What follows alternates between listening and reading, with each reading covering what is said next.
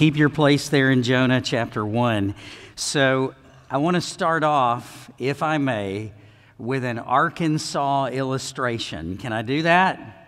Now, I love Arkansas, but I'm always nervous to start off with any illustration that leads to Fayetteville. You know, when I was in college, I went to Bible college in Arkansas, and I would preach in these little Arkansas churches. And I remember one Sunday I was preaching on Mark chapter 5, where they took the demons and they cast it into swine. And right as I was preaching that, all the people in the congregation started calling the hogs.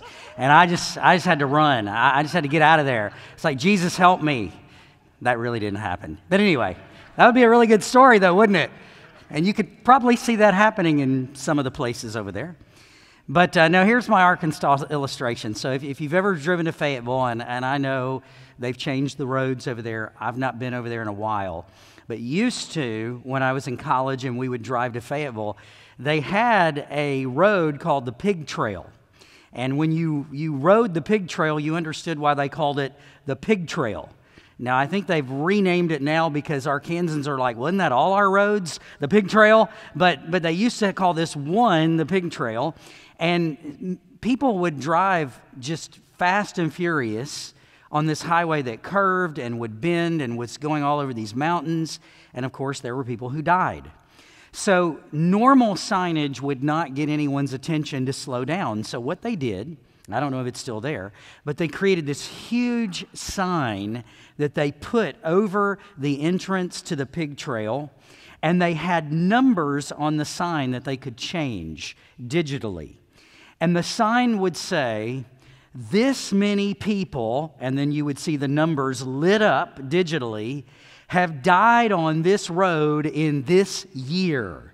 Please slow down. And when you'd get to that sign and you'd see the numbers, and they were always pretty high, I mean astronomical for one road, you'd slow down because you needed something that grabbed your attention, that got a hold of you, that shocked you, that made you say, hey, maybe it's a good idea to actually pay attention to what they're saying because I don't want to be one of those numbers. Well, let me ask you this question. Does God ever send anything to us to get our attention? Of course He does. Now, not everything that God sends to us is meant to grab our attention. Not everything that God sends to us is meant to be judgment or even necessarily sanctification. It takes discernment. Sometimes things just happen. Sometimes they happen because of a cause. Sometimes it's because of things we've done, and sometimes it's not because of things we've done. It's really hard. You can't just blanket statement that and say, everything that ever comes that grabs my attention is God trying to send me a message, but you can discern. You can discern. And today, in our text in Jonah 1, I want you to see how God got Jonah's attention and how He may be using similar things to get our attention. You see, when we think of a storm in the Bible, we think of a boat being tossed, and we think of a man asleep. Most of us would instantly go to Matthew 8:27, where Jesus is in the boat asleep, and the storm is tossing, and the disciples are afraid, and He stands up and says, peace be still. You remember that story? Where in Matthew 8:27, the disciples say, who is this man that even the winds and the waves obey Him? Now, normally, when we are talking about storms and boats and Bible, we go to that. And we have songs about it, how He calms the storms, and we talk about it in our life. Jesus is going to calm the storm in my life, and we quote the verse, peace be still. But here's what I want you to see from Jonah, who also has a boat, also has a guy asleep, and also has a storm. Same circumstances. You see, sometimes He calms storms, but sometimes He sends them. Sometimes he calms storms, but sometimes he sends them. And that's the title of the message today in Jonah. Sometimes he calms them, but sometimes he sends them. And today, he sends it. He sends it. And when you look in the text at verse 4, particularly, you see the word hurl in the ESV. The Lord hurled. Now, when you look in the Hebrew, there's a play on words there that we would not get, that the original audience reading this would have gotten, and that is, God stormed the storm of the sea. Again, it's a play on words. God stormed the storm. He came in, he did his work, he brought it, he hurled it, he threw it, and he did it for a purpose. So here's the truth. God is going to bring storms to our lives. He's going to hurl them at us at different times, different seasons, for his good and divine purposes. And we have to know how to have joy in the midst of the storm. How do we remain in joy and in hope and in peace in the midst of the storm? Because while we can pray, calm the storm, God may be saying, no, I'm not going to calm it. I sent it. Learn from it. All right? So let's learn how to have joy in the midst of the storm. You tracking with me? If you look on your worship guide that we have there for you, how to find joy in the storm, there's two ways primarily we can find strength and joy when God sends these storms to us. All right, ready? Number one, we always have to understand God's purpose in sending the storm. We have to understand God's purpose in sending the storm. If we do not understand that God has a purpose, and we don't understand that the Lord can send them as well as he can silence them, then we're going to have theological problems. When everything is not always peace be still, we're going to grapple with grace and say, where are you, Lord? And so it's vital that we understand this, that we grasp this, that we see this. We have to understand the purpose in sending the storm. Now, what I want to show you from Jonah is 3 results of God sending this storm to Jonah and these sailors. When you look at our text, 3 results just jump out at me of God sending this storm. You ready? Letter A, under number 1. I think one of the first reasons God obviously sends any storm in our life, allows any storm to happen to us, is number 1, it's to draw us, particularly to himself. Now, do you notice as the text opens up, after we read that the Lord stormed the storm with his presence and with his might and hurled this storm at Jonah, verse 5 says what? That the people on the boat suddenly begin to be drawn to a deity. Isn't that interesting? These are Gentiles. They're from Joppa, modern-day Tel Aviv. At that time, it was in the hands of the Philistines, who were enemies of Israel. Remember, Goliath was a Philistine? And so when Jonah went down to Joppa, he went down to get away from Israel, to get away from the Hebrews. He bought a ship, had it set sail for Spain, Gibraltar, that area, going in the opposite direction, thinking he could leave and protest God who is everywhere. And as Jonah is doing this storm comes, and verse 5 says, then the mariners were afraid, and each cried out to his God. Isn't that interesting? You know, they say that there's no atheist in foxholes, and there's no atheist on ships that are sinking either.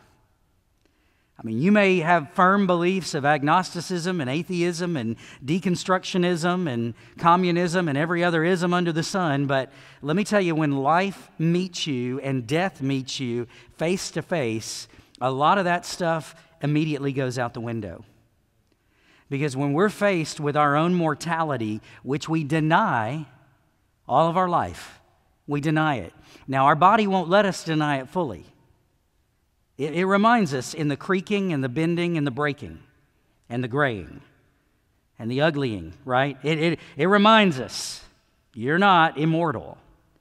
But we live our life trying to deny this reality, and yet when we're faced with it, suddenly, oh dear God, oh God help. And that's exactly what these pagans did. One author put it this way: they may have been calling on the wrong God. They may not have known the God of the Hebrews, but they did the right thing.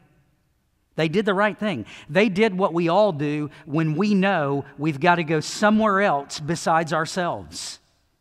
There is no help coming. There is no way we can stop this storm. There is nothing we can do out here in this ocean to save ourselves. It's got to be something beyond us. Now, does God ever bring that to us? Absolutely. You see, He draws us. And sometimes in sending the storm, it draws us back to Him. It draws us to seek Him, to pray to Him, to come back to His place of worship. It's amazing what those moments in our life can do, how God draws us back to Him. And why? Why is that? That's human sinful nature. I mean, you would think that just the goodness and the grace of God would draw us to Himself. But yet so often that is not enough. We become prideful and arrogant and proud when we are in the best seasons of life, and it takes the storm to bring us back to Him. One pastor and theologian put it like this. He said, "Hardly any religion appears in the world when God leaves us in an undisturbed state." Hardly any religion appears in the world when God leaves us in an undisturbed state. But you let the crops fail and the drought come and the hurricane hit, and suddenly everybody's talking about God. Everybody's talking about some kind of God. Everybody's thinking religion, and God uses these things to draw people to Himself, which is exactly what is happening with the mariners. So you see it in verse 5, you see it in verse 6, and even then you see it at the very end, verse 14. These pagan mariners call out to the God of the Hebrews. They don't want to offend Him. They don't know a lot about Him. They haven't been schooled in the covenant and in the law, but notice, therefore they, the mariners, called out to the Lord, "O Lord," they call Him Adonai, "O Lord, let us not perish for this man's life, and lay not on us innocent blood, for you, O Lord, have done as it pleased you." Now, a lot of commentators say, well, did they get saved? Some people think these mariners actually converted right there in the foxhole. Maybe they did. I don't know that I'd go that far. I just know that they called upon the Lord, whether they understood everything or not. It drew them to God. And believe it or not, it's drawing Jonah. Now, he's still got a long way to go. The storm isn't enough for him. It's going to have to be a fish. But trust me, the storm that's being sent is drawing Jonah to God. The storm that God is allowing in your life that He refuses to quiet is drawing you to God. Are you listening? Well, let's go to the next reason why. Understanding God's purpose in sending, it draws us, but letter B, it directs us. It directs us. The Lord sovereignly uses events to make sure that in our foolishness, in our wickedness, in our sin and wrong motivations, that we're always on the right path. And I'm so thankful that I serve a God wiser than me and that can correct all my stupid mistakes. And that's what He's doing here. I mean, Jonah's a prophet. Jonah knows something about the revelation of God. He knows what God has called him to. Go preach to Nineveh. And he doesn't want to do that. He would rather those people in Nineveh die and go to hell than board a boat and go preach to them. And yet, he's preaching, ironically, to these pagan sailors, is he not? Whether he realizes it or not, they're figuring all this out. They're learning about the God of the Hebrews from Jonah, whether he says a word or not. But God is directing Jonah. Jonah will not go where the will of God doesn't want him to go. And the Lord has a way of doing that, does he not? He has a way of directing us and making his purposes sure. But look at letter C. Not only does he draw us through the storm, and not only does he direct us to his sovereign, good, purposeful will, but a third reason why we need to understand that it's not always calming storms, sometimes it's sending storms, is this right here. He dissects us, dissects us.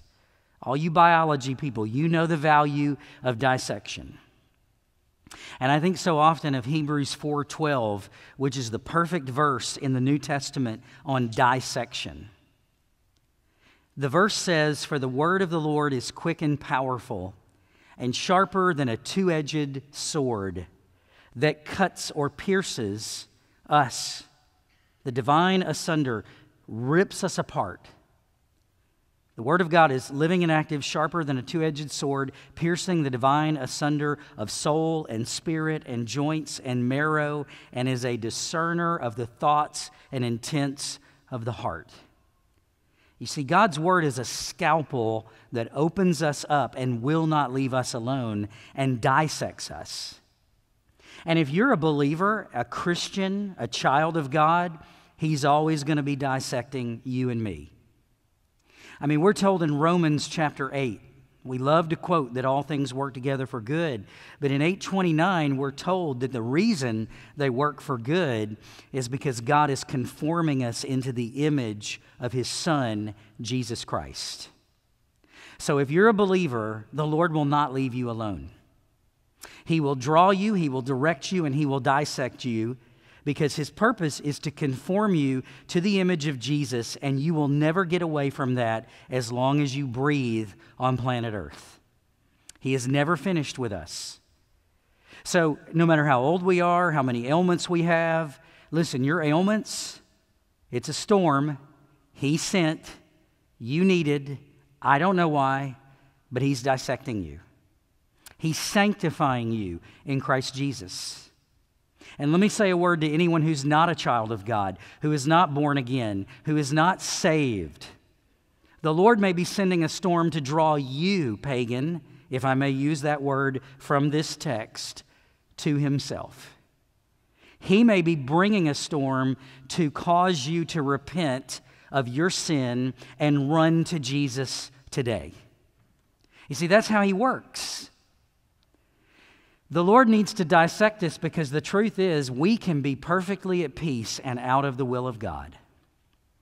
One theologian, O. Palmer Robertson, said this. He said, and I want to quote because I thought this was really good, "Jonah had plenty of peace. He was sleeping like a baby at the very time he was running from the will of God." You know, people say, you want to know the will of God? Do you have peace? Hey, friends, Jonah had way too much peace. Peace is not always a good indicator of the will of God. Do you think Mary and Joseph, when they could not find an inn for that baby that was about to be born, had peace? Do you think Mary thought, yeah, this is great? No, I mean, if she's a typical mother, she wants to give birth, not in a stable, but in an inn. You know, sometimes people have peace and they think it's okay and their conscience isn't stirred and they're not moved, and Jonah is a very good example of this. That's not always the case. I'm not saying you don't listen to the heebie-jeebies and say, well, I mean, I've had good peace. Okay, great.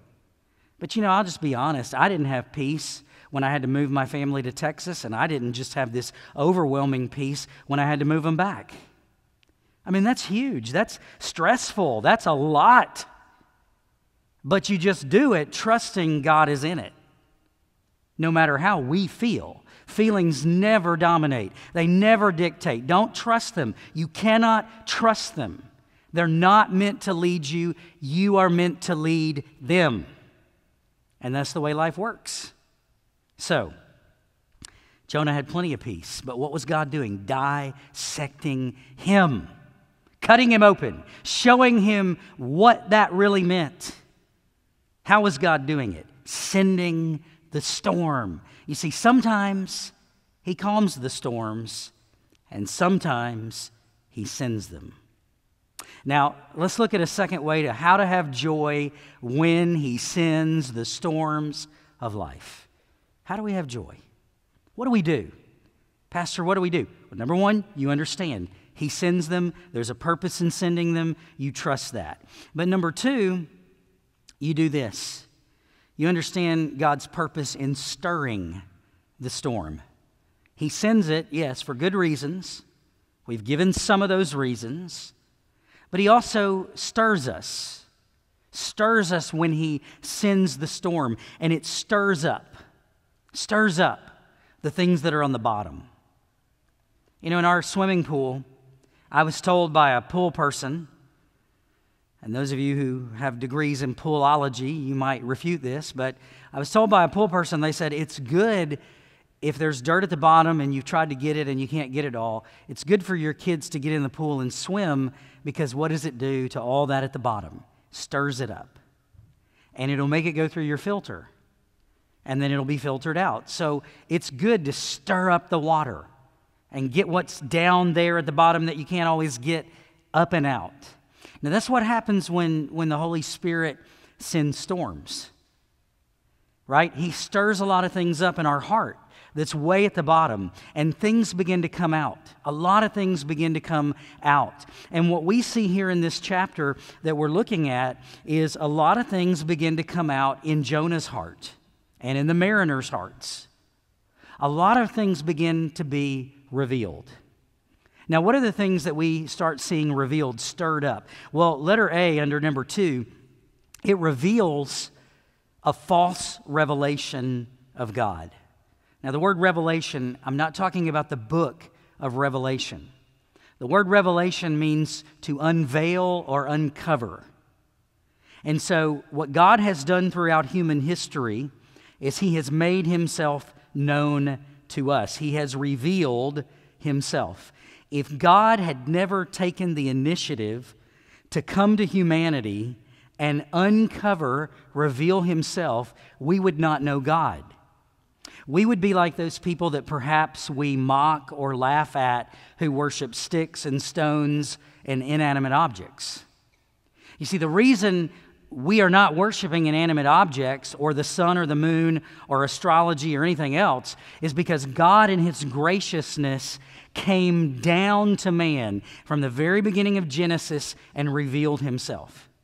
And that's what he's been doing all through human history, revealing, showing you who he is, learning more and more about him and what he expects and what he says. His ultimate revelation was Jesus Christ, the Son, who came in flesh to reveal God to us and explain God to us and help us understand God. He is not an inanimate object.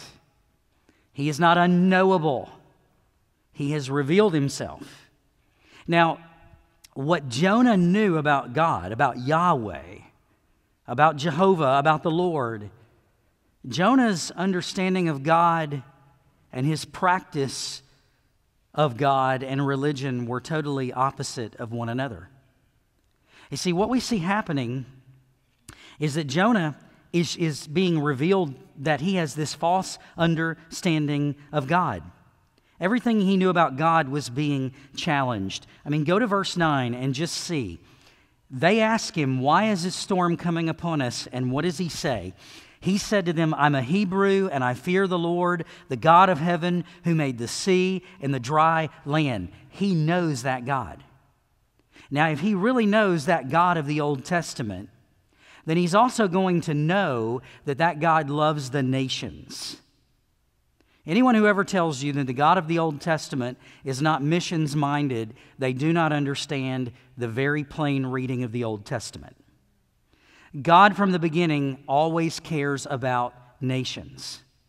One of the things that he does for the nations is he makes Israel a kingdom of priests. If you've ever wondered, why did God choose Israel? That's so unfair. He chose them to be priests to the rest of the world.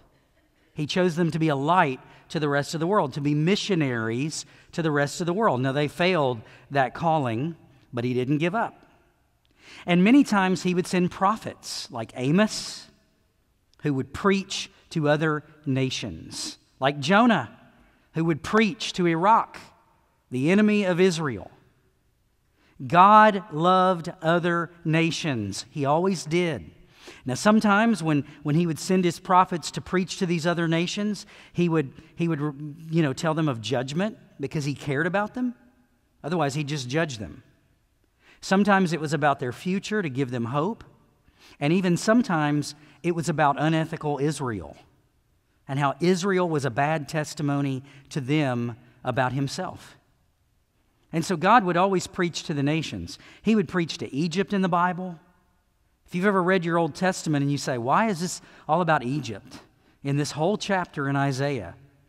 Because God loved Egypt. Even the Egyptians that enslaved his people, he loved them. And he had a word for them. And he had hope to them. Now, Jonah should have known that. See, the God that Jonah worshiped had clearly revealed himself that he loved all of the nations. And yet, what do we see stirred up in Jonah's heart? Jonah is saying, really, God, this is unethical and this is unfair. It's unethical. You need to be worried about your people. There are plenty of prophets that have been preaching in Israel, and they have been rejected and rejected and rejected, and they haven't seen any repentance. Why aren't you dealing with them, God? This is unethical. Deal with your own people.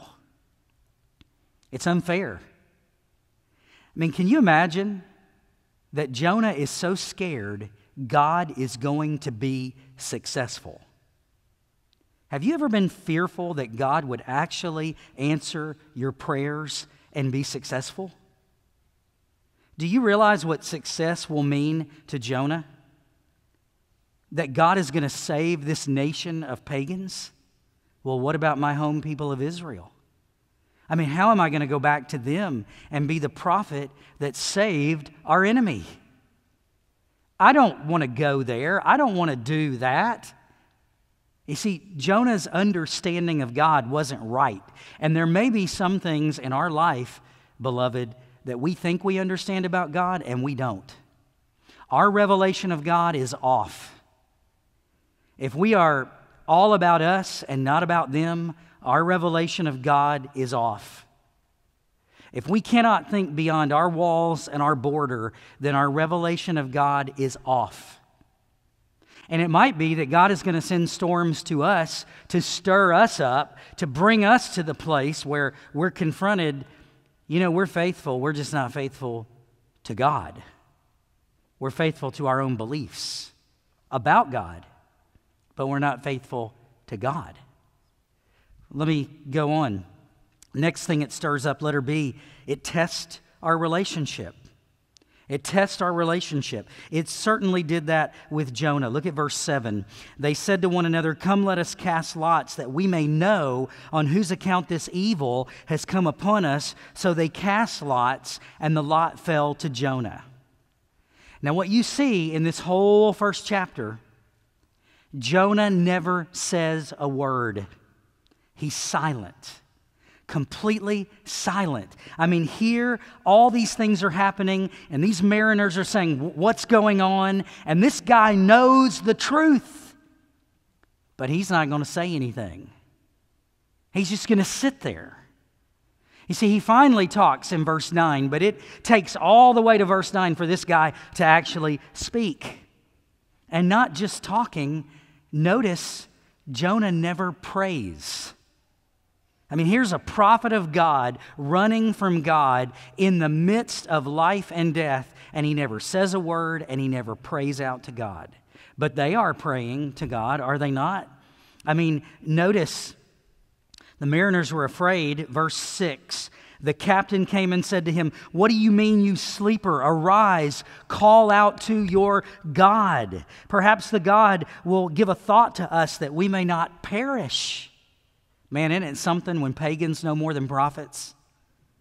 I mean, the pagan had to come to the prophet and say, "Would you please pray?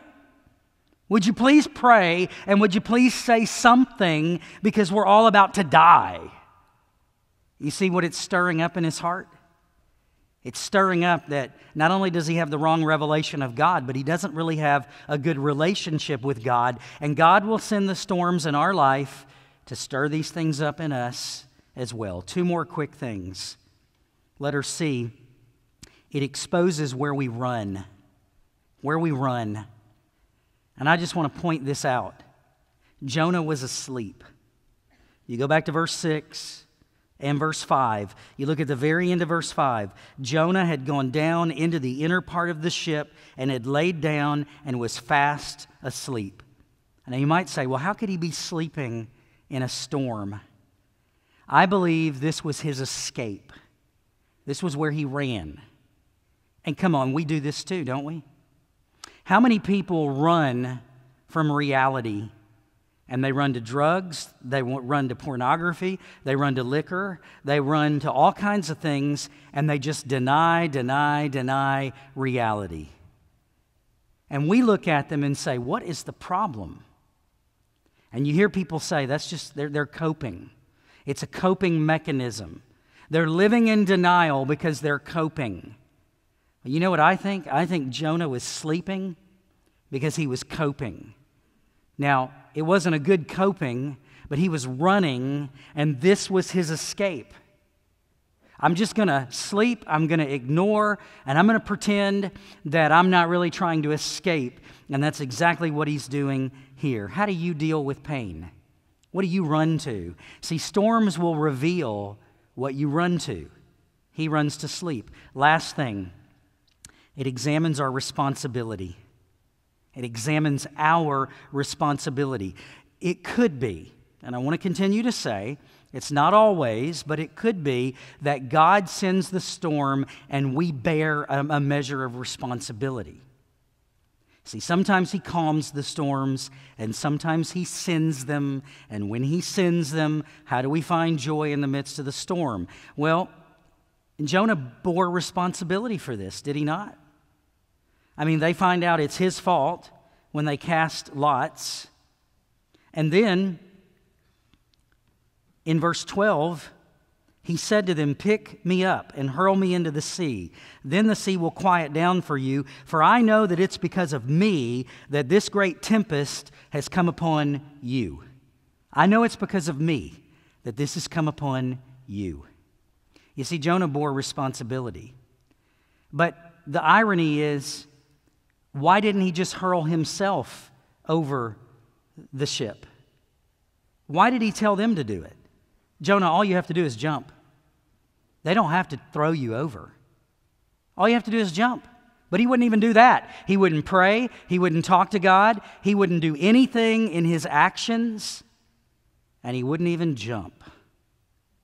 Because so many times we don't really want to admit we're the problem. We don't want to admit the fault is with us. And so we live in this denial. I am amazed how deceptive I am to my own life and how other people are deceived by their sin as well. We tend to just ignore the obvious. That's why we need other believers in our life to speak truth to us.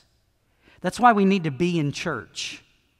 Church is not a comfortable place all the time to come and sit.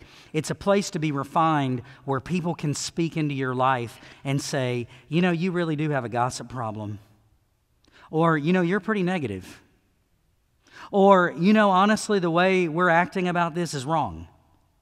See, nowhere else is going to tell you the truth. The club you go to, the buddies you hang with, even your work, everybody's got to be politically correct. This is the one place where we ought to confess sin to one another and speak the truth in love, and refine each other. And this was where Jonah was, no responsibility. Hey, how many people have we hurt because we refused to seek responsibility? How many people have we damaged because we refused to hear God, we refused to listen, we refused to heed, we refused to stop? You see, all this gets stirred up when God sends storms. So sometimes he calms the storms, And sometimes he sends them. And if you and I want to have joy in the storm, we have to understand God's purpose in sending it, and we have to understand what it stirs up in our life. So let me end and ask this. What is God sending and stirring in our life? What is he sending and stirring in our life? The best thing we can do is be humble and say, all right, Lord, you've sent the storm. You're not calming it today. Now, maybe he'll calm it. Maybe you pray, Lord, would you calm the storm? But if he doesn't, then maybe you ought to pray, okay, I'm listening. I want to hear. I want to hear. Would you bow your heads where you are? Would the musicians make their way on up and come and just begin to play? And I just want to give you the opportunity quietly to say, okay, Lord, are you sending a storm? Are you calming or are you sending? And what are you doing in my life today? And whatever God is doing, I hope that you'll respond to him. I hope you'll listen to him. Jonah eventually will listen. Not right now, but he'll come to that place. And let's hope it doesn't go that far for us, for me, for you, for our church, right? Let's listen. Father, we just pray that the message has spoken and the word of God has gone forth and you have blessed. And we pray your people have heard it and they've been sanctified by it. They've been blessed by it. Father, I pray for anyone who's lost, who's running from you as well. They're running. They don't know the one true God. They've heard the gospel today in this chapter and in this sermon, and I pray that they would understand maybe God's storming their life to draw them to himself, and I pray they would come today. I pray they would come. In Jesus' name we pray. Amen. Let's stand together. If you need to come and seek prayer or counsel, you're welcome to do that. This altar is open. We have counselors that will pray with you. Just say, Lord, whatever you're sending or calming, I want to praise you for it. Let's sing, Brandon.